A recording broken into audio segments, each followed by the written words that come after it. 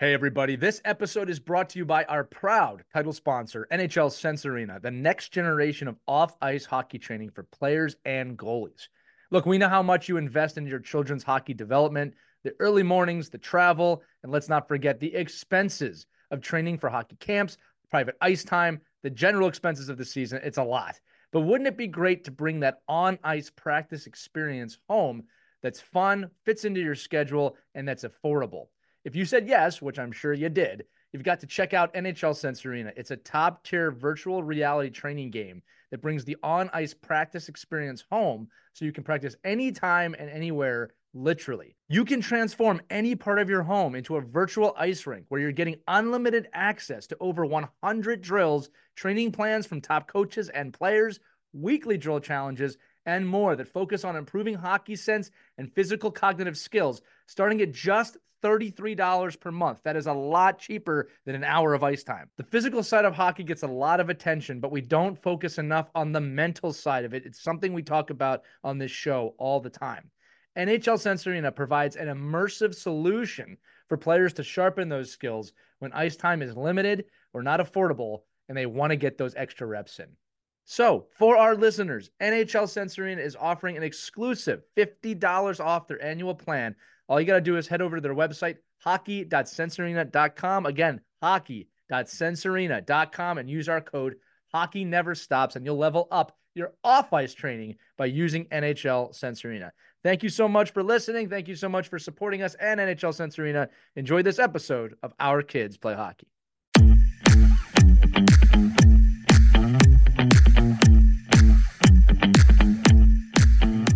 Hey, everybody, it's Lee. Welcome back to another edition of Our Kids Play Hockey. We had a great topic today. Mike and I have a great discussion. It's the top 3 things that organizations should be doing right now to prepare for next season now, late spring, early summer. And we only limited it to 3. We realized there could do 50 of them, but the conversation is great. There's a lot of takeaways in this one. You can bring to your organization, whether you're a parent, a coach, or an organizational leader. But it's information we wanted to share with you. And we hope to get some feedback back from you on it. Also, we know it's springtime. We know school's coming to an end soon. We know you got summer reading. So check out whenhockeystops.com and check out the book that Christy Casciano Burns and I wrote, which is all about how kids can deal with adversity in hockey. It's gotten rave reviews for this thing. I'm blown away by the amount of people that have given us feedback about how wonderful it is. We've also been speaking to schools and reading the first chapter. So just really humbled by the entire experience. You know, we wrote this thing with the mission of just giving a guide to kids to help them out, as the future leaders of tomorrow. And we've gotten it back tenfold. So thank you so much. So check it out again, whenhockeystops.com, whenhockeystops.com. Pick up your copy today, or you can get it on Amazon, whatever's more comfortable for you. And thank you so much for your support. And without further ado, enjoy this episode of Our Kids Play Hockey. Hello, hockey friends and families around the world. Welcome to another edition of Our Kids Play Hockey. I'm Lee Elias. I'm joined by Mike Benelli. Christy Casciano Burns is on assignment. I'm not going to get used to saying that. I love saying that. I miss her, but I do like saying that. We got a great topic for y'all today. It is the off season, so we want to provide some value. And as you know, we're doing a lot of interviews, but Mike and I were together today, and we were brainstorming topics. And the one we came up with, and again, we think there's going to be a lot of value in this for you, is the top 3. We're only going to do 3 things that organizational leaders or organizations can do right now to prepare for this season. So if you're listening to this sometime in the future, it's the end of May. So we're kind of a few weeks, maybe months past the end of the season here. You've got a time to collect yourself, right? All the emotional damage that has taken place during the season is hopefully subsided. But wherever you're at right now, enough time should have passed where maybe you've taken a little bit of a breath. Maybe you went on a vacation. But now is not the time to rest completely, right, Mike? Now is the time you got to step up if you're an organizational leader and make plans for the next season. You don't want to wait till September or August to start doing this. The real champions in the space start doing this now. And again, Mike is a proficient and a professional in this arena here, pun intended. So we're going to go over the top 3 things. Did you just roll your eyes when I said that? I hope you did. That was he rolled his eyes when I said that, which is good. It's a horrible joke already. Only the best on Monday mornings when we record. So we're going to go over the top 3 things organizations can do to be ready. And Mike, number 1 on your list was how is communication structured within an organization? I think it's a great place to start. We always say that trust and communication are by far the most important aspects to really any team environment. It's not even just hockey. Right. But organizations tend to falter with this. I've got even my own frustrations with that. I'm sure everybody does. But when we say that, Mike, what do we do? What are things that we can do to bolster our communication from an organizational level? Yeah, so I think one of the first things that I do right now, even as a coach, but as an organizational leader and somebody that's working with organizations, we reflect, we look back on, we determine, what were the pros, what were the cons, what did we do this year well, what didn't we do well. 90% of the time, when I talk with organizations about where they faltered and where they slipped and where they might have lost players and where they lost momentum, was in the communication. And it's not, and again, if you're listening to this and you could forward this on to your organizational leaders, this is the one, the forward. This is you can't wait until September. You can't wait until December when things are blowing up. This is proactive communication and understanding that if you can communicate and show parents the trust that they need to trust you, you're going to give them all these tools and you're going to give them all this educational resources. As long as they trust you, that you're going to give their kids the right guidance and the right resources and the right and the access to development. Now we can start communicating back and forth. I think one of the things I've learned working and really actually the last few months, I've really dove deep into talking with the best players. And we talk to people all the time, but even the best people privately that would never go on a podcast, would never talk about, what they've done in their careers. And trust and communication always is the thing that drove them the most. Not that the coach was the best power skating coach, not that the organization had the most games, not that they were in the best league. It was, damn, I always knew where I stood. I always knew the schedule. I always knew how to, formulate my real life and my hockey life around each other. And I was able to, have a lot of ease because a lot, as we know, right, when you know what's going on, the tensions can be really controlled and can be lowered. When you get, when you get organizations that don't communicate and you find out on a Thursday, we have 3 games on Sunday, it throws a monkey wrench into your life. I know we said we were going to do this, but now we're going to do this. And you didn't find out about it, except that there was a text messaging chain from 5 disgruntled parents that started bringing it up. Like when you can't get ahead of things as an organization, and when you can't lay out the foundation and the framework for what you want to do, you're just setting yourself up for disaster. Even in good programs, even in programs that, quote unquote win. Well, look, this is what I'll say. And you and I both work in this arena where we help people with this. I used to say 9 out of 10 problems are caused from bad communication. I actually changed it. I said 10 out of 10 problems are almost caused from bad communication and things surrounding it. It is almost always, it's like 9.9, a communication breakdown of some sort that causes the problem. Solution also comes from communication, no matter how hard the conversation might be. But to give everybody an idea of how serious we are about this, when I go and work with a team, the first thing I do is establish trust, and we define the word as an organization or as a team or business, whatever. It's extremely important, right? That's the foundation. The second thing I do is develop a communication system. And I make sure that everybody understands this is the way communication flows. If you need to, connect with someone, this is the pathway to follow. It's a bit of a hierarchy. It depends on the organization. But, to get to the top or anywhere in the middle, I make sure everybody knows the communication lines. Because if you don't know how to communicate, commiseration will start. You'll start communicating with the wrong person, and then wires get crossed, and you know what happens. The bomb explodes, and this happens all the time. And then, Mike, as you said, once you have that pathway set up, mistakes can still be made. This is one of those things where even if you have it set up perfectly, mistakes are still going to happen. So if you don't set it up, it can be really catastrophic to your organization. And, it's funny within hockey and the time period we live in, again, 2022, there really is no excuse anymore for bad communication. I remember growing up, we had the phone chain right on our team. Like if something went wrong, 5 parents would start calling all the other parents, and it was pretty efficient, but that's completely outdated now. If someone tried to do that to me, right? You have all of this technology to communicate, and I still get, I'm not knocking. I know a lot of organizations have that. Well, this works, but if you're doing like a broad email all the time, when there's things like Slack and other abilities to communicate, just rethink that a little bit of, is this the most efficient way to communicate with parents, coaches, team managers? And then are you equipping those people, parents, coaches, team managers, with the tools to communicate even better? Now, again, I'm just coming off a season where my team manager was fantastic at communicating. I mean, we had Team Snap set up and we just never missed a beat. I never felt like we were missing something. And I think most people do that. There's usually a team calendar of some sort, but from the organizational level, Mike, just staying on this for one more minute. I think that you have to start the season with this. As you said, you don't want to wait till things get bad and start kind of strict. And what I mean by that is really hammer it home early on in the season and then let it kind of relax itself as the season goes on once those pathways are over. Because a lot of times it can self-correct.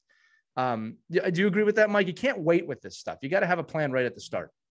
Yeah. And it can be, it could be a little maybe heavy, if you want to use the word heavy handed, at the beginning that there's like a strict policy, so when I think about communication and I think about what you do, Lee, and I think about, mission statements and building programming and doing all that neat stuff, that to me is by communicating properly, you're also building culture. So if you say, listen, you've been all issued practice jerseys. One of the pieces that we do in this our organization is that we all maintain that we wear our organizational practice uniform.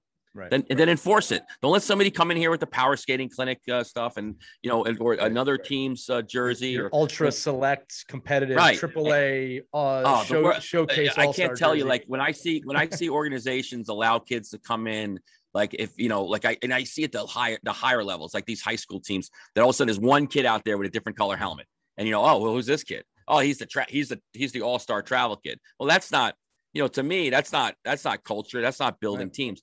But you could do that within your whole organization. And I think that's so organizational communication, set tones for coaches, get coaches on their own communication and have coaches support each other. Setting those goals within you're absolutely right. There's no reason in today's world with the resources we have and the tools we have available to us that every parent that wants to know when things are and how things are done can't be told or express that. And there's options too. And there's options. And the communication piece the other way, that there's always there's no closed door here. There's an email address, there's a phone number, there's a contact person, there's a gap greeter, there's a liaison, somebody in our organization that will take your concerns, process them, and give you an answer. Might not be it's not going to be, oh yeah, you're absolutely right, your son is the first line centerman, we forgot. It's, yes, we understood your concern. We get that there's a school dance on Friday night and maybe we have to move practice. And so everybody, that's the two-way communication piece. That's the piece where you say, we as an organization are here for you and you can support us. Right. And we work together. Right. There was a statistic last night that came out at an event I was at, that the former NHL executive, coach, mentor, teacher, scout made a great point, right? That and the course of, your time with your kids in hockey, you have them for 6% of the time, right? In a season, their teachers have them for 18% of the time, and your parents have them the rest. Right. And those are the people you need to communicate with. You need to make sure that, imagine this is the communication tool you use in an organization. Okay, coaches, at the end of practice, make sure your kids tell your kids when the next practice is. Now, Lee, if your son was in that locker room and the coach said, hey, don't forget practice Thursday night, it's changed to 6:30, tell your parents. Right. Do you really think that information? You're going to get two kids doing that.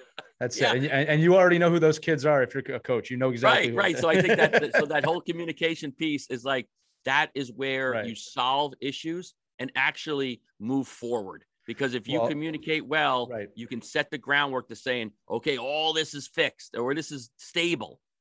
Now let's branch out and do these other really neat things. And I'm going to expand upon this one more time. And this is the action items that organizations can do. We talked about it. Research the technologies that are out there for you to communicate. It's not hard. It's not going to take a lot of time. Find what works for you. We're not making suggestions on use this, but find what works for you, but have something in place for communication.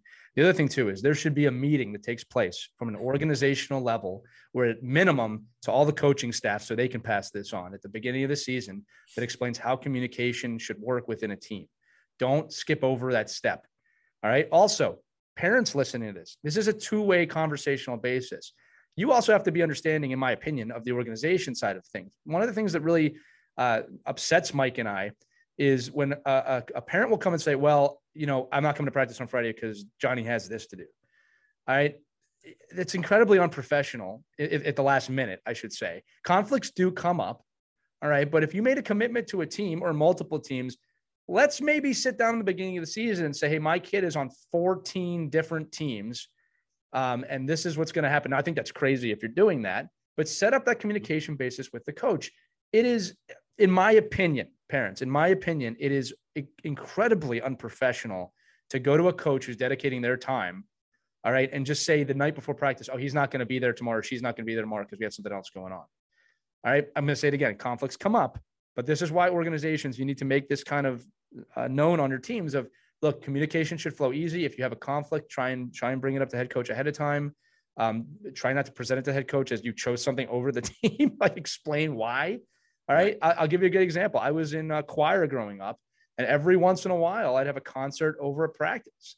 And I wouldn't tell my coach I'm not going to be there. I'd actually approach, say, hey, I have a concert. Is it okay if I miss practice on Friday because I have a concert? They never said no. They never said no. All right. But I can tell you right now, if I said, yeah, I have a concert that comes first over hockey, sorry, just to kind of boost my ego, that I would always be taken the wrong way. Always. So no, it's always like, hey, yo, coach, I'm not here Thursday. Oh, yeah, what's that? Why? I got something to do. Yeah. I got my parents signed me up for this thing. Well, I'm here Thursday. Like, I've been here every Thursday. Right. I don't want to be always. Yeah. But I'm here. So, I mean, I have things to do too. I miss my kid's concert. Like, so that's a great point. Let me just say, look, you couldn't do that at a job.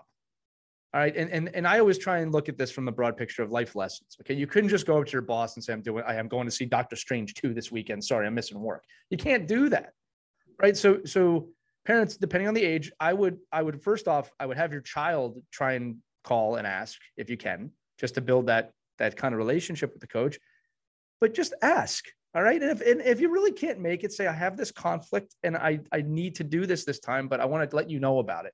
There's always a way to do it. The ego level of just, I'm not doing it.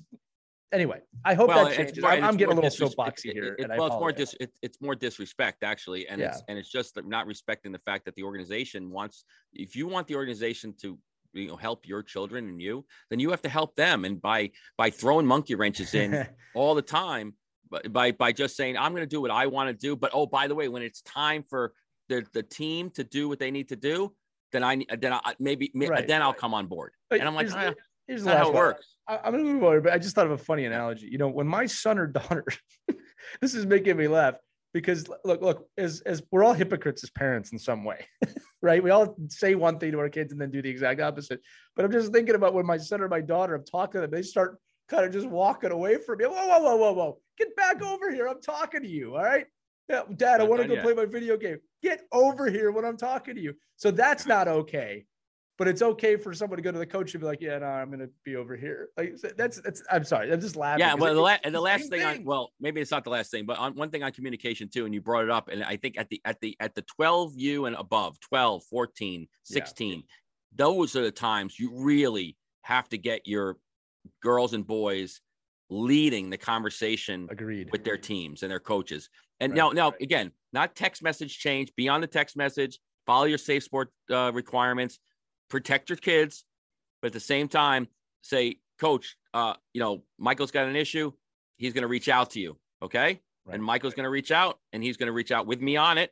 There's going to be that communication, but I'm going to let him lead this, and whatever it is, but I'm going to let him lead himself down the road to communicating to you that he's in Model UN. He's the president of his class. I know this is a league tournament weekend, but he's also got, a life that he probably will end up being closer to reality when he stops playing hockey. So but it all stems back to, how does organizations communicate those policies and procedures? Right. And are they out there that says, listen, if you join our organization, just know if you ever miss anything for hockey or hockey for anything else, you'll be banished to the eighth line, and you won't get refunded. Like, just tell me that. If I know that going in, at least I know. I was like, oh, you know what? I did know that going in. But if it's very vague, and it's like, oh, you know what? We only sit the kids that aren't good. oh, okay, let me know that. If my player is not a good player, but you only can sit him, at least I know what I signed up Just for. clear expectations. And Right. a lot of organizations don't set that. They kind of let it ride. And I think that's important. I think also coaches, if you're listening, look, parents talk. So if you want them to communicate clearly with you, establish that. If you don't want them to go over your head to somebody higher than you, establish that they should come to you first. It's still going to happen. Like I said, it's still going to happen even if you do that. But there's a much less chance of it happening to a point that's detrimental to the team, to the kids, and to you. And look, there's no perfect parents, there's no perfect coaches, there's no perfect organizations. Obviously, when you bring personalities and ego into this, it's not always easy. But if you do it right, organizations, it is your responsibility to it's not just an email that you're going to send out to your team at the beginning of the year. You should have a meeting. And with Zoom and other technologies, I'm going to say it very condescendingly, there really is no excuse for you not to be addressing your coaches.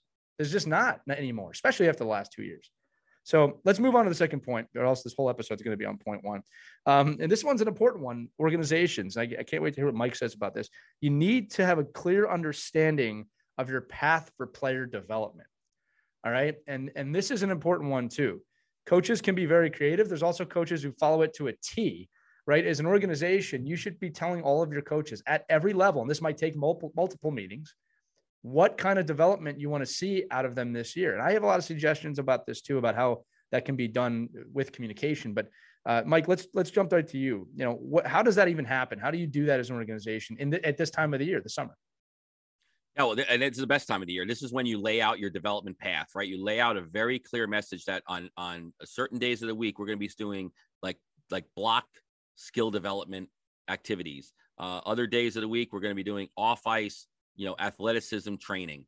Other days of the week, we're going to be doing, we're going to be, nothing's required, by the way. This is all, listen, this is all part of, nobody's forcing you to do anything, but understand that we as an organization have a path for you to succeed. Right. That path is what our not only our mission statement, but you're signing up for something that we're telling you how we're going to get there. We know the beginning point and where our end point is. And I don't think enough organizations do that.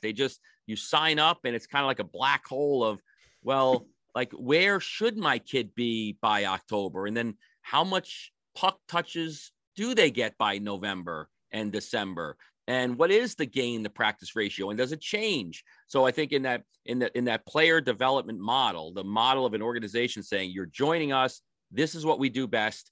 These are the resources we have available: goalie coaches, shooting coaches, mental strength coaches, nutritional advice. We are going to be an all-encompassing organization, or not, for you to succeed.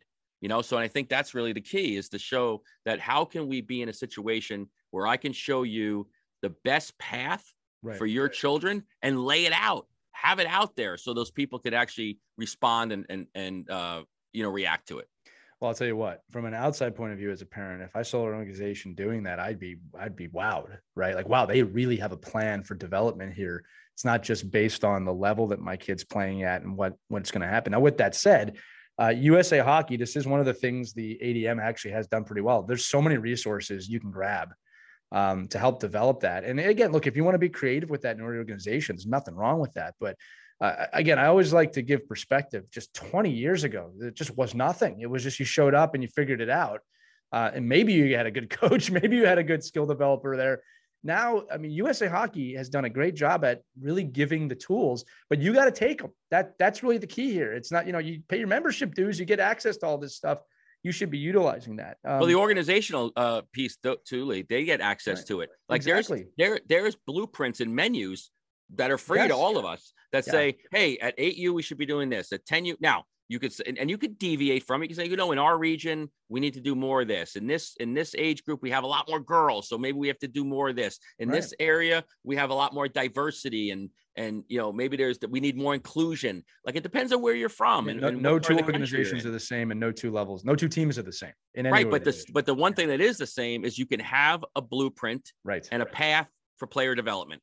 And if you show it and you can live it, you have much better chance of having success, of people buy into that development. Because if you're winging it every week and people are like going, I don't understand why they keep doing these stupid jumping over the box drills. Like, why? What is that doing for my kid? He needs to learn the power play. Well, our development path is clearly stated. We've discussed it. We've had 9 Zoom sessions about it. You signed up knowing the path. And that's why it's so important to do that stuff now. When people sign, in the East Coast, right, on the area we are, everybody's signing contracts and you're signing your life away. You sign up for your team, and your son or daughter can no longer move to another, your rights are owned by the the Wantagh Hockey Association or whatever it is. But to me, it's like, well, I don't want to sign anything, and I don't want my kids' rights to be, taken until I know what I'm signing up for. So get those paths out there, and let's go back. You communicate those. That's right. That's why we started with that. You're gonna get parents to buy in, because somebody's gonna say, you know what? I'm a professional nutritionist. I think I can help you with that. Right. I love the fact that on Wednesday nights you do a Zoom session for anybody who wants to come on for free in your organization, and I'm going to talk about the best peanut butter shake you can make. Right. And and to me, that's like, holy crap! Like, that's what I want for my organization. Right. Or maybe on Monday nights, it's going to be on Monday night once a month. We're going to have a Zoom session or a live, like maybe even in the real world of live people, we can have a shooting specialist come on. And that is invaluable for players and parents, because nobody really does know what the hell is going on the ice unless you tell them. Every Saturday morning, listen to this podcast. No, I'm just kidding. No, well, that's a huge tool. I'll be honest with you. It's like it's any educational resource in player development is a tool. And if you can have the right, we had Darryl Belfry on. If I have Darryl Belfry clips, so I have 1, 2, 3, 4, 5, I would take those clips, I'd mash them up, or whatever you call it. Caitlin could give me a better word for it. It's called editing. Slice them up, we send them out, and we say, you don't need a 7-hour seminar. You need 15 seconds, so that your son and you and mom and dad in the car can understand what Coach Lee is talking about. Right. But you need to show people that path. Let's get real specific here. What are the titles of the people in the organization that should be taking the lead on this? Because I'm not calling out any organization. Sometimes I feel like, people have director of hockey. They have the overall CEO of an organization. Who are the people at the top? What are the job titles, Mike, that should be listening to this and going, oh, wow, that's me. I need to take control of that. I need to do that. So USA Hockey already has a built-in, structure called the ACE coordinator. So the ACE coordinator, and the ACE coordinators get mad at me. I was an ACE coordinator, but so I don't think they should get mad at me. I call them like the librarian of the hockey organization. Right. They're the ones that back in the day, the ACE coordinator, when it first developed, was like the guy or the girl you went to in their office at the rink, and they had all the Betamax tapes and the VHS tapes and the 8 hours of shooting, Howie Meeker's shooting tapes. Like, you would have all that, and the magazine articles, and they would be the depository of all this hockey knowledge. Yeah. So the ACE coordinator, which you all should have in your organizations, if you're a USA Hockey sanctioned organization, is a person that is that conduit, is that person that should be able to send out when are coaching education classes, when are official seminars being done, here's a free resource. You got to have access to it. We have organizations that we know right now, Lee, right, that use our podcast as their weekly in their weekly newsletter. And because some people aren't going to go search for the podcast, but if you give people all this information in one place, they're more apt to be like, I'm on the train, I'll throw my iPad on and listen to the podcast. Like, and maybe I can't listen to an hour and a half, but I can listen to 15 seconds. This is another two-way thing for the ACE coordinator of, as a coach at any level, if I need something, first I should look for it myself. That's always something people don't do enough. But second is, hey, I really need some good information on 14U breakout strategies. Right. And what should they be knowing at this age? Not what do I want them to know? It's what should we be teaching at 14U? ACE coordinator, what resources do you have? And the ACE coordinator should have those already set. Right. So I think that's a great point of, it's like Google, but it's a person you can talk to. Right. And you always, and they're the ones that, in a lot of ways, they're the ones sitting on you don't want 190 people in your organization sitting on a Zoom call. Nobody could do that. The one person can sit on it and then get the information out to the rest of the people. Now, the other aspect that we have, and we encourage, or I encourage, and who knows if it's just USA Hockey or anybody could do it, that is that you have program level developers. So you have an 8U coordinator, a 10U coordinator, 12, and they then help within that age group, figure out what is needed, and then what are the best practices within that little age group. I've got one because really a dad of an 8-year-old, really shouldn't care about what the 14-year-old kid is learning. They should learn where they got to get to. But that's just like, I don't need to know what the left wing lock is. I need to know why I have two edges on each skate. That's what I want to know. I'll take this a step further for you. Something that it's a suggestion that I've made to my organizations that I don't see a lot. I've never seen it, is coaches from each level should be talking to each other at minimum once a month on a meeting or Zoom call or beers or whatever.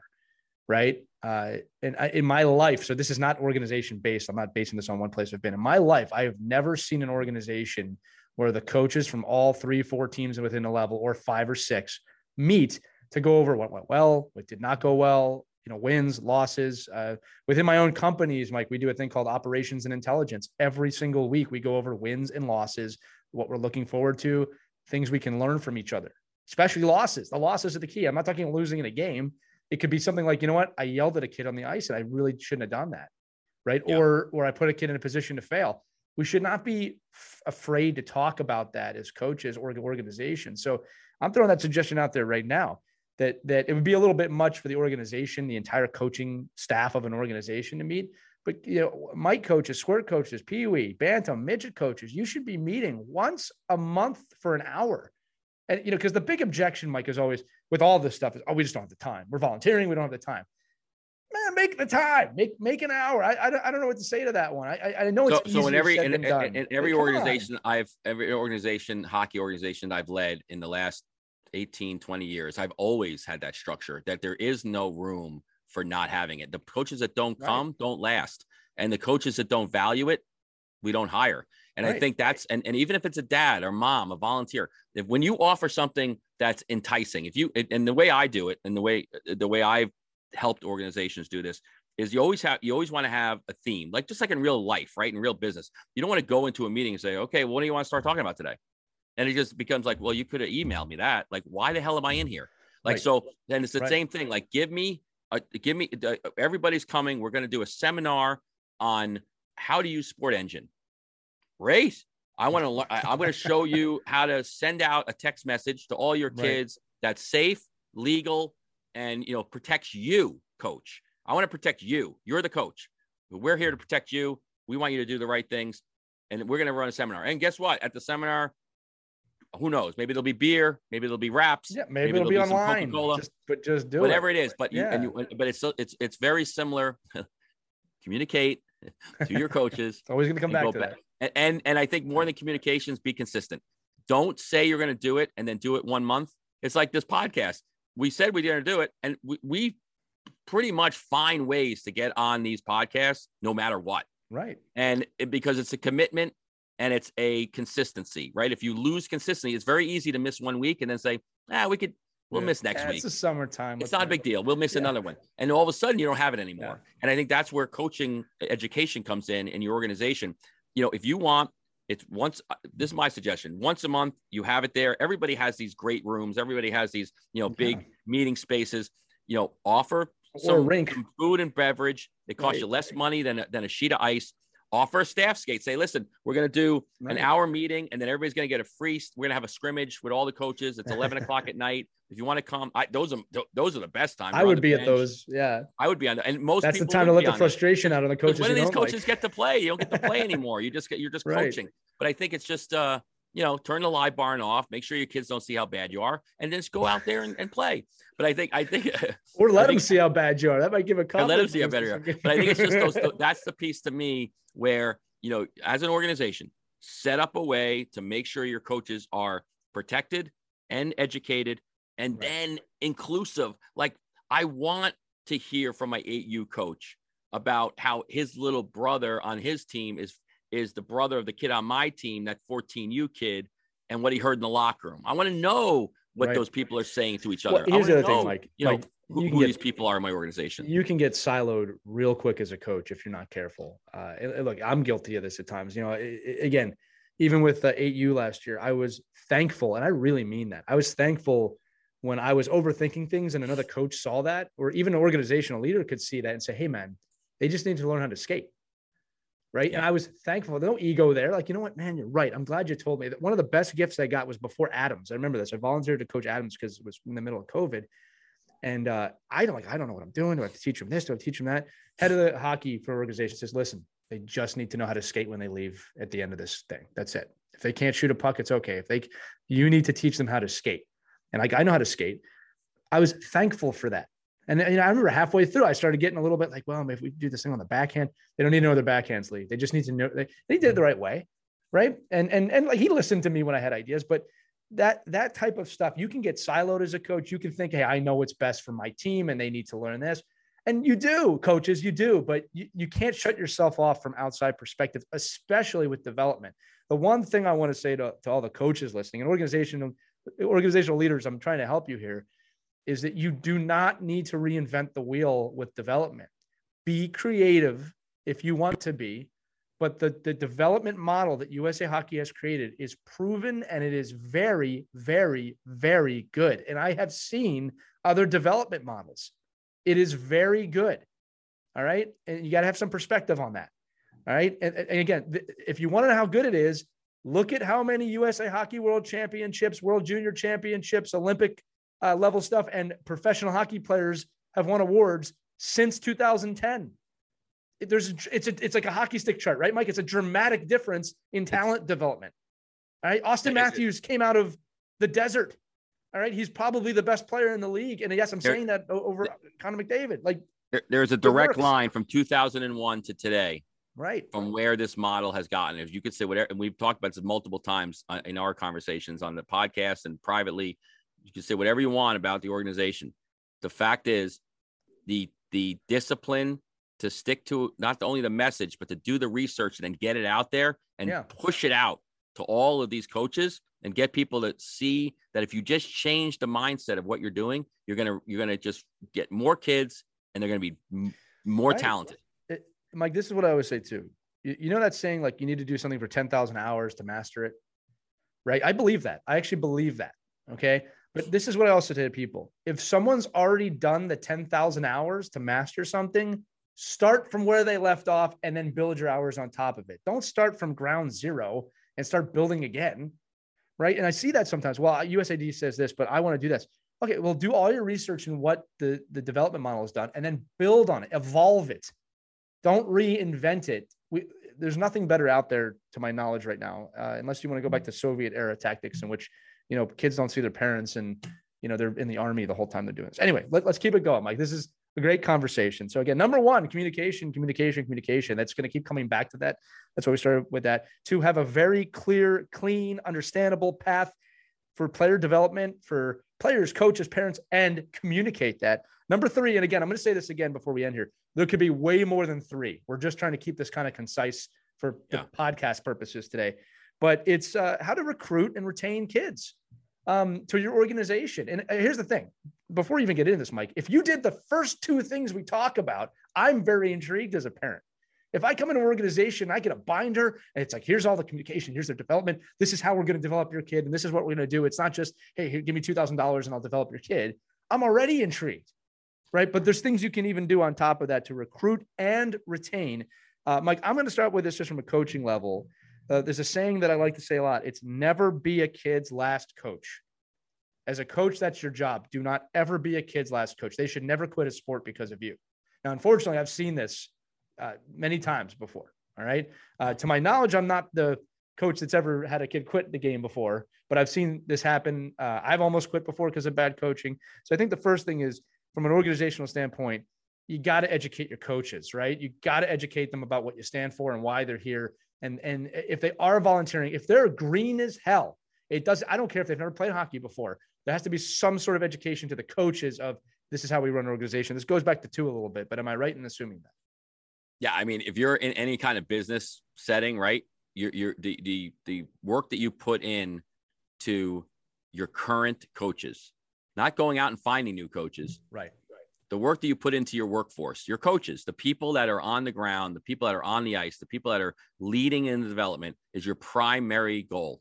Not make coaches happy, give coaches all the resources you can to allow them to be successful and support them as much as you can, because it's so hard to imagine doing all this work on a player.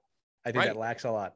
Yeah, it does. There's no support. Like to me, like there's no, and again, I probably lose a lot of, in my real life of business, I probably lose a lot of business because I bid programming that says, okay, every coach that gets hired gets a coaching bag, and every coach that gets hired gets a whistle, a helmet, gloves, sweatsuit, socks, undergarments. You know, all these things to make them feel like they just joined the greatest team ever, and they're going to then build your greatest team ever. Right. And if you don't, and people are like, oh my God, we can't afford that. Well, can you afford to lose a coach every single year? And by the way, when you lose that coach every year, you lose 18 players. Right. So as you're talking about retention and recruitment, your organization deteriorates slowly. It just slowly but surely. Well, not sometimes slowly. Yeah, sometimes it can happen overnight. Like I've seen programs in the last 2 months die overnight. Basically go from vibrant to missing gaps, huge gaps of age groups, because all it takes is one coach. Look at these organizations that have a guy coaching like 3 teams. Right. He leaves your organization, you're screwed. Right. That guy's taking all those kids. You're telling me he's not saying, oh, we're only 174 miles away. Come on, that's nothing. At $5.75 for gas. Right. Don't worry about it. That's a good point. It's going to be $6 soon. Yeah. Yeah. I mean, geez, stay home. So I think to me, training, making your coach, and I don't mean training your coaches like in, hey, this is how we're going to teach the breakout. I mean, embracing your coaches. Right. Like me, I've never, in every rink that we've built for our organizations, we've always built a coach's room. We've always built a safe place. We've always built a place where they could get a free cup of coffee or a free soda, or there's a refrigerator filled with beverages, or there's always snacks around. And again, if you do the right thing with those coaches, they're going to find ways to be around more, and they're going to find ways to be happier, just like work. If you hear your coach is like, oh, this is a grind. If it's a grind for your coaches, then you've got to blow it up. You can't have them. You can't be there. You've done a horrible job. If it's a grind, right. This is youth hockey. And again, unless you're paying, smiling, it doesn't matter if you're paying your hockey director $150,000 a year, or you got your free, your free volunteer. If it ever comes to a grind, oh my God, I just want to get through this week, then you can't, then it's the wrong place to be. I'll say this, just sticking on the coaches for another minute. There's lots of different types of coaches. There's a coach that probably coaches the upper levels, that's been there. Everybody knows his name. That's the coach all the kids want to play for. He's established. She's established. That's, good for them. Congratulations. I mean that. I'm not being sarcastic. Then there's the volunteer coaches who really want to be there, but they're volunteering to be the head coach. They're putting in a lot of time. Maybe you're paying for their kids' dues, right? That's always a nice little thing to do. And then there's the typical kind of parent coach that I'm here to open the doors, and I'm volunteering because you needed some help. You need to take care of all 3 levels of those people. All right. Yeah. And again, having your kids' dues paid is nice. It's the little things beyond that. It's an incredible amount of time. It is a lot of stress, whether you want it to be or not. I'm not talking so much about the grind. It's just coaching a hockey season coaching any season can be somewhat stressful, right? What are the little things you're doing as an organization? Like I remember they gave me a team jacket this year. I really appreciated that. I really did. That they thought about that, I'm a parent. From their eyes, I'm a parent volunteer. Hey, here's a jacket. You're at every game. You're on the ice. We appreciate that, right? But again, it's those little things of, are you having those monthly calls? The way I look at it, Mike, if I was running an organization, when I got those volunteer, I look at it very much like players, right? If I got, let's just say 10 new volunteer coaches a year, right? In the back of my mind, I'm going, okay, I want to develop at least 3 of these people into an 18U top coach at some point, whether they're here or not, actually. Right. I want to develop them into the best coach if they want to do it. All right. There's plenty of parents that come in a couple seasons, they do it, and then they move on. There's nothing wrong with that either. Right. But that's the mindset I think an organization should take of, I need to develop the coaches. And if you listen to our previous episode about the coaching developer that Mike went to, right, it has very little to do with the tactics and the talent. It has more to do with the type of person you are and the way you treat these kids and the way they can understand growing up within the game. So yeah, but you got to teach your coaches the same thing. Like if you want to retain players, like just like the Dave Starman's comment, right? If you want to have the best players, you have to have the best coach development. Absolutely. So if you want to retain, quick quote for you, everybody listening, I say this in every speech I give: you need talent to win, and you need tactics Great talent cannot overcome bad tactics. Remember that. All right. If you have the best players, but you're not using the right tactics, it doesn't matter. Great players cannot overcome bad tactics. The truth. Go ahead. Yeah. And we know that, right? So, and we know the fact that if you want to retain players, the best way to do that is retain coaches. Right. And because they're the ones that you're drawing to. I mean, coaches are going to love this episode, Mike. They're going to love. They're like, yeah, I agree with those guys. If I own an organization, because it's common sense. Like, think about because forget about the fact that coaches don't get. It's not even respect. They don't even get the gratitude of the everyday little things that they're doing. They can't even get a cup of coffee. Go to I mean, I had one program in upstate that we did where the coach once a week. They're like one of the things I demand. One of the things I suggest is I'm like, if you're the hockey director or you're the rink owner, or don't park in the first spot, right? The closest to the rink. Give that. It's almost like, how you like employee, like this is Jim. Jim's our employee of the week. Like, do those little things. Put a picture up in the rink. Say, Lee. We just want to showcase Lee this week. Hey, you want a quick story, like non-hockey related? People like Billy Joel is a great example of this. Billy Joel, I don't know if you know this. I mean, if you're in the Northeast, you know Billy Joel, obviously. Everybody knows him. He does not sell tickets for the first row. They are never sold. And what he does before every concert is he goes to the back row, the nosebleeds, finds a bunch of kids or families, gives them the front row. Yeah. Right. Because he said he got tired of looking down at these rich people that didn't even know his songs. And then were just there to show off that they could get to the first row. So, whether you had a nice, H2 Hummer that just was washed, give those spots to the people that are dedicating their time. Lead that way. And all it is taking it's a free resource, right, to just thank your coaches. Or like one of the things that we used to do is like every month we'd have just all the coaches that showed up, every week they would put their name in like a jar or whatever, and then we had a drawing once a month, and the guys got a free stick, rolls of tape. Brilliant. A pair of gloves. You're appreciated. And guys loved it. The guys loved it. They'd come in, and they'd always make sure they came to practice. They put their name in the jar. They're like, and we had a pretty good, brilliant. Like we had a good, honor system. You couldn't stuff the jar. You couldn't stuff the jar, or you couldn't have somebody else write your name on and throw it in. You could, I guess, but I'm like, okay, you didn't know the prize. That's right. Mike Benelli has won for the 6th time this year. Yeah, Mike's been here 17 times yesterday. But I think it was one of those things where if you little things like that, where you appreciate what people do, or if you have your midget major AAA coach and he shows up for like 6 mite sessions, right? Helps out. You give him something. You say, hey, wait, listen, unbelievable time. Thank you so much. Guess what? We got these brand new gloves for the organization. They're all yours. I'm going to tell you something. Choose them or not. I'm going to tell you something that's going to make you laugh. So my team this year, keep in mind, I was just an assistant coach. Apparently, I say the word appreciate a lot, right?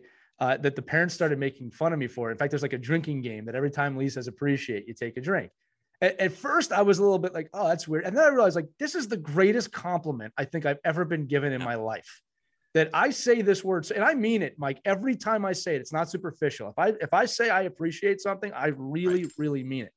All right. And I want people to know. So one of the things I say here is, and we just don't do this enough. And look, the last couple of years have been hard on everybody. Okay. Right. So I understand. I really do try and have some empathy for hard times, and, people are exhausted. I really do.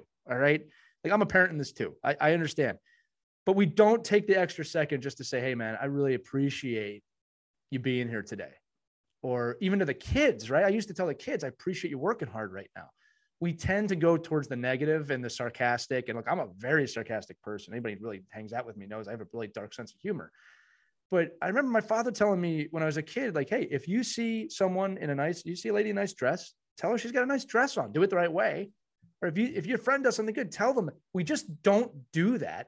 And the thing is, it goes so far. I have seen people, Mike, come into the rink pissed off. I've seen co-hosts on podcasts come on looking super pissed off, right? And I just compliment, hey, it's a great job you did last week on the podcast, Mike, right? And Mike, this. I'm joking, but I'm being serious. I appreciate when you say my hair looks good, but I think it's it melts away though. You see the anger melt away. Yeah, but I'm being serious. Like, you can see the anger just melt a little bit. because no one has said anything nice to this person in a long time. You know what I mean? And it's the adage too. We all know this, right? You don't know what's going on in somebody else's life. And I think us as so one of the things I will say about the organizational leadership, when we talked about developing coordinators and having the ACE coordinator, you should really, I know it sounds crazy or stupid, I guess, but you got to have like the coach appreciation coordinator, like, because you forget, like when you're running if you're running huge organizations, it's hard. You're like, I didn't even know Lee was even here anymore. Like, I didn't even know, and you find a way to say, listen, Lee, you're the head of the organization. I need a $600 budget. Can I get $600 to spend any way I want throughout the year to make sure every single coach, like, it's just like we teach coaches how to communicate with kids, right? And we say at every practice, somehow, some way, you've got to make the ability to say something to every kid. Lee, Michael, Jimmy, Tommy, whatever, even just acknowledging the fact that they're there changes your relationship. And I think if you can do that with your coaches, and they're in the room and they're like, oh my God, Mike, look what Mike just got. He got free tickets to Billy Joel concert because some parent had him. Because think about all the relationships you have in your hockey organizations. I mean, the one thing about hockey organizations is most of the time they're not lacking for people that have, resources. Right. Leverage those resources. I will tell you, Mike, that a lot of people in my organization trying to give away Flyers tickets this year, and no one was taking them. I put my finger. But it's the effort. It's the effort to give them away. I know. No, that's joking. Like that. And maybe that's a backhanded way of saying it. Hey, I got your free tickets to the Flyer game. Yeah. Like, oh, thanks a lot. Yeah, thanks, man. Why do you put me through that pain for? No. Why don't you just give me a free cup of coffee? I would have appreciated it. You're 100% right. Again, we're talking about recruiting and retainment, and we're just talking about appreciating people within your organization. Well, that's how you retain, right? If you want to retain coaches, appreciate them, but show them the appreciation, and then find ways to give them great. There's a conference going on right now that I'm sending out emails to everyone. So you really want to appreciate your program, send your 2 coaches to this conference. Right. All expenses paid. They get to go and they get to come back and give it to their organization. And share it. Not right. Like again, high functioning organizations do this stuff. I know there's probably people listening and they're just thinking about, I know that a-hole would never do that. Look, it takes time to build these things up. It's not going to snap your fingers and this happens overnight.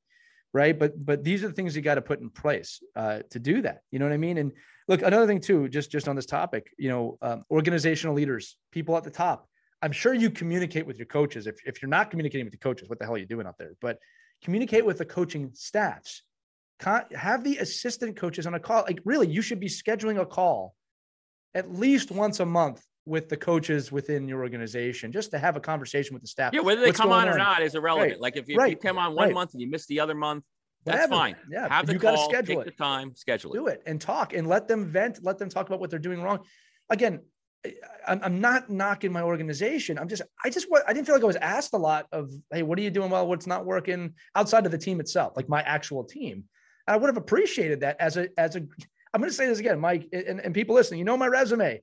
I could have used the help outside of just the head coach and the other assistant coaches on my team who were phenomenal. They helped me out a lot.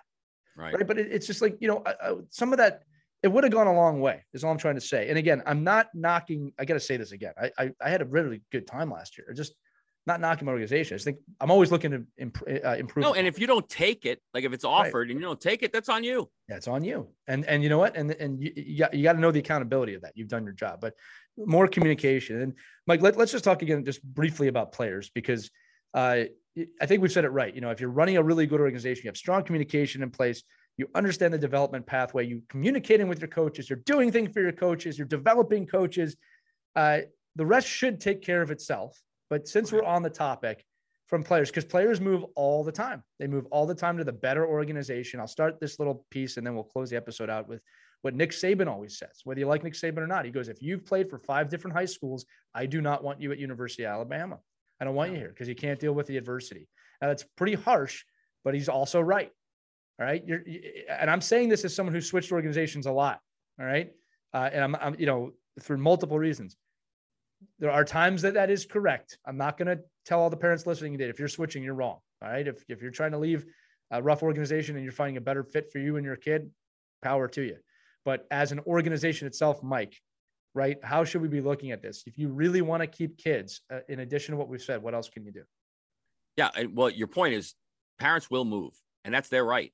And kids won't be happy in every situation. That's their right. But as an organizational, point of view. It's your job to put those things in place where it becomes less likely that it happens. Right. So when you and I always use the terminology like, listen, you buy your one helmet, you're going to own it for 7 years. You never have to buy another blue helmet. When you get your breezers, imagine the cost that goes through when a player goes from organization to organization, $600, $700, $800, to re-outfit the kid. But on the retention side, I'm always about because at the end of the day, they're children. Nobody from God knows that this 9-year-old is an elite stick handler and this 9-year-old can hardly skate. They don't know. They just know they're 9. And they're the same kids. They're in the same classrooms. They're in the same, structure. The parents are in the same areas of navigating their children, whether you're a 12-year-old, a 10-year-old, an 8-year-old. So my biggest thing on retention, by far, the best way to retain kids in your organization is to make sure they're together in their age groups as much as possible. Bar none. AAA to house league. A 9-year-old is a 9-year-old is a 9-year-old. A 9-year-old can run and do jump ropes and skip through hoops and sit for a movie night and be at pizza day. 9-year-olds can be together because you know what happens? That people, and if you have a crystal ball, if you're a parent and you can have a crystal ball and say, oh, my 9-year-old elite AAA player is not that crappy house league kid. Although they're 9, you know where that kid, you know where those kids start meeting later on. And if those, and if you want to retain, you build community, you build culture, like what you do every day. You build this culture, you build a community, you break down barriers where 9-year-olds or 9-year-olds or 9-year-olds or 9-year-olds. Like an 07 in my world at when he started at 9 is still an 07 at 18. And where are they in the organization? You want to keep them, then make them feel like anybody in the cycle that they're in is close to them, is supporting them, are friends with them, they're not like, I can't tell you how many, way too many. I walk into a rink and the Pee Wee program has 4 teams and none of those 4 teams ever communicates. Right. And they're all 12. Every kid in that building is 12 years old, 120 12-year-olds. And you're telling me that if I walk into the locker room by mistake at 12 years old, I get like tape thrown at me? Get the hell out of here, kid. You're on the B team. Or like, to me, that's a team issue. But as organization, you've got to make it where every single 12-year-old that walks in that building feels like they're part of the building, feels like they're part of the team. Mike, and that's because these kids cycle. And you know what? It makes it easier later on in life or later on in the development of your organization that kids now can become interchangeable. It's easier for me to stomach the fact that you'll hear it, and you'll hear it a lot as your kids get older, Lee, that, oh, my kid can't play on that team. You're ripping him away from his friends. He just made all these friends. Well, how come they're all not friends? How come they don't know everybody when they walk in the rink? And, I just think that's, if there's one thing you can do to retain players, it's to build communication and trust and relationships within the age groups that you have in your building. Mike, that is honestly fantastic advice. Healthy competition is a good thing, but your teams don't need to be rivals with each other. They can still compete. Listen, well, I said healthy competition, but you don't have to be rivals. You're on the same team. You should hate the next town over's team. Exactly. Not the team in your building. That's what I'm trying to say. And you're totally right. You just explained that in a way I've never heard it before. And it totally makes sense, right? Like even I'm thinking about just 8U last year, every one of those kids should be friends because you're right. They don't know unless you tell them you're better than that kid. You're way better than that kid. That's right. Not the when right you walk in and if your T-shirt lights up AAA, and then the other kid walks in and he has like a tank top that's doesn't say anything on it. They're like, oh, that's the crappy kid. But they don't know that. Right. They don't know they're bad. Well, and not a lot of people have read that book Grit by Angela Duckworth about the people that succeed aren't usually the best. They're the ones who had to struggle the most, right? And it's always easier when you have a community to do that. But Mike, I just want to reiterate that point of build that community of if you really want to retain kids, it's not you're leaving your friends because you're leaving a team. It's all of my friends are here. All of my friends are here or on different teams. It's no different than gym in school. You go for 18 years with the same kids. It's the same gym kids when you're 18. Yeah, imagine if you're in 4th grade and you go to gym class and the teacher says, okay, all you superstars go over there and the rest of you kids go into the reading room. I'm like, Right. what are you, crazy? Yeah, no. Yeah. Listen. By 18, Tommy might be really good at dodgeball. All right. But I'm still playing against him because that's the way it works in school. Or even more extreme, I'm going to a different school, Mike, because this gym is not as good as the gym at that school. Anyway, fantastic point. I think we're going to leave it there. Again, I'm going to reiterate to the parents and everybody, organizations, coaches, listen, we could keep going. There's more than 3. Yeah, the problem is there aren't 3. I think there's so many Yeah. silos of what you can do as an organization. I think, but like I said, there's certain things you can do that are free, right, that are easy, that are accessible, right. And nobody's telling you that the kids have to get gold lined hockey skates. You're just saying, listen, these are simple things you can do to change the culture and change how you're doing things. And I believe that if you're part of any organization like USA Hockey, you're probably getting a free Sport Engine account or a Team Snap, or you're paying for it already. Use it. I'll end this Simon Sinek quote. Remember, people remember how they made people. You remember how people made you feel, not what they gave you, not what they did for you. You remember how you feel. If you think everybody here, just take a minute to reflect on organizations you loved or hated. It's the feeling that is still there with you, right? It's not what they did or didn't do. The feeling is what's there. So again, really quick recap. Top 3 things we talked about. Number 1, communication. Create some form of communication. Understanding hierarchy, whatever word you want to use there within your organization. You will fail if you don't. I'm just going to say that very point blank. Number 2, understand the pathway of development, top down, from Adams all the way up to juniors.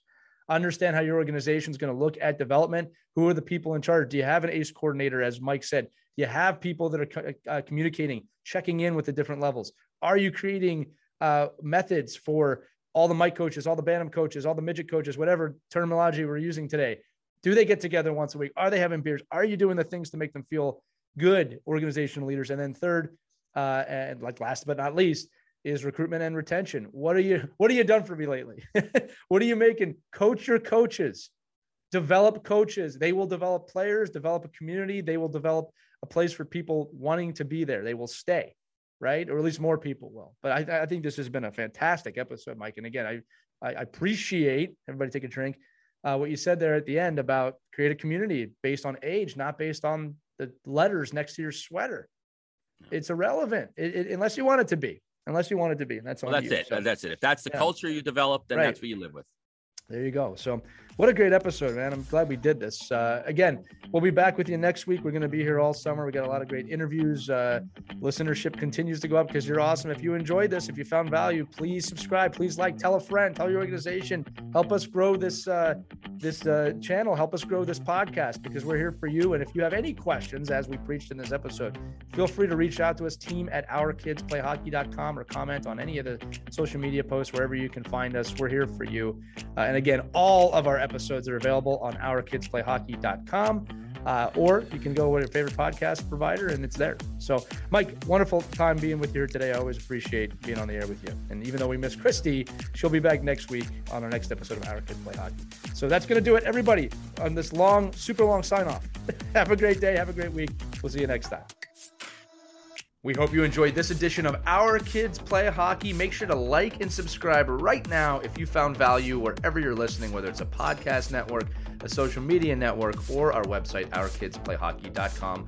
Also, make sure to check out our children's book, When Hockey Stops, at whenhockeystops.com. It's a book that helps children deal with adversity in the game and in life.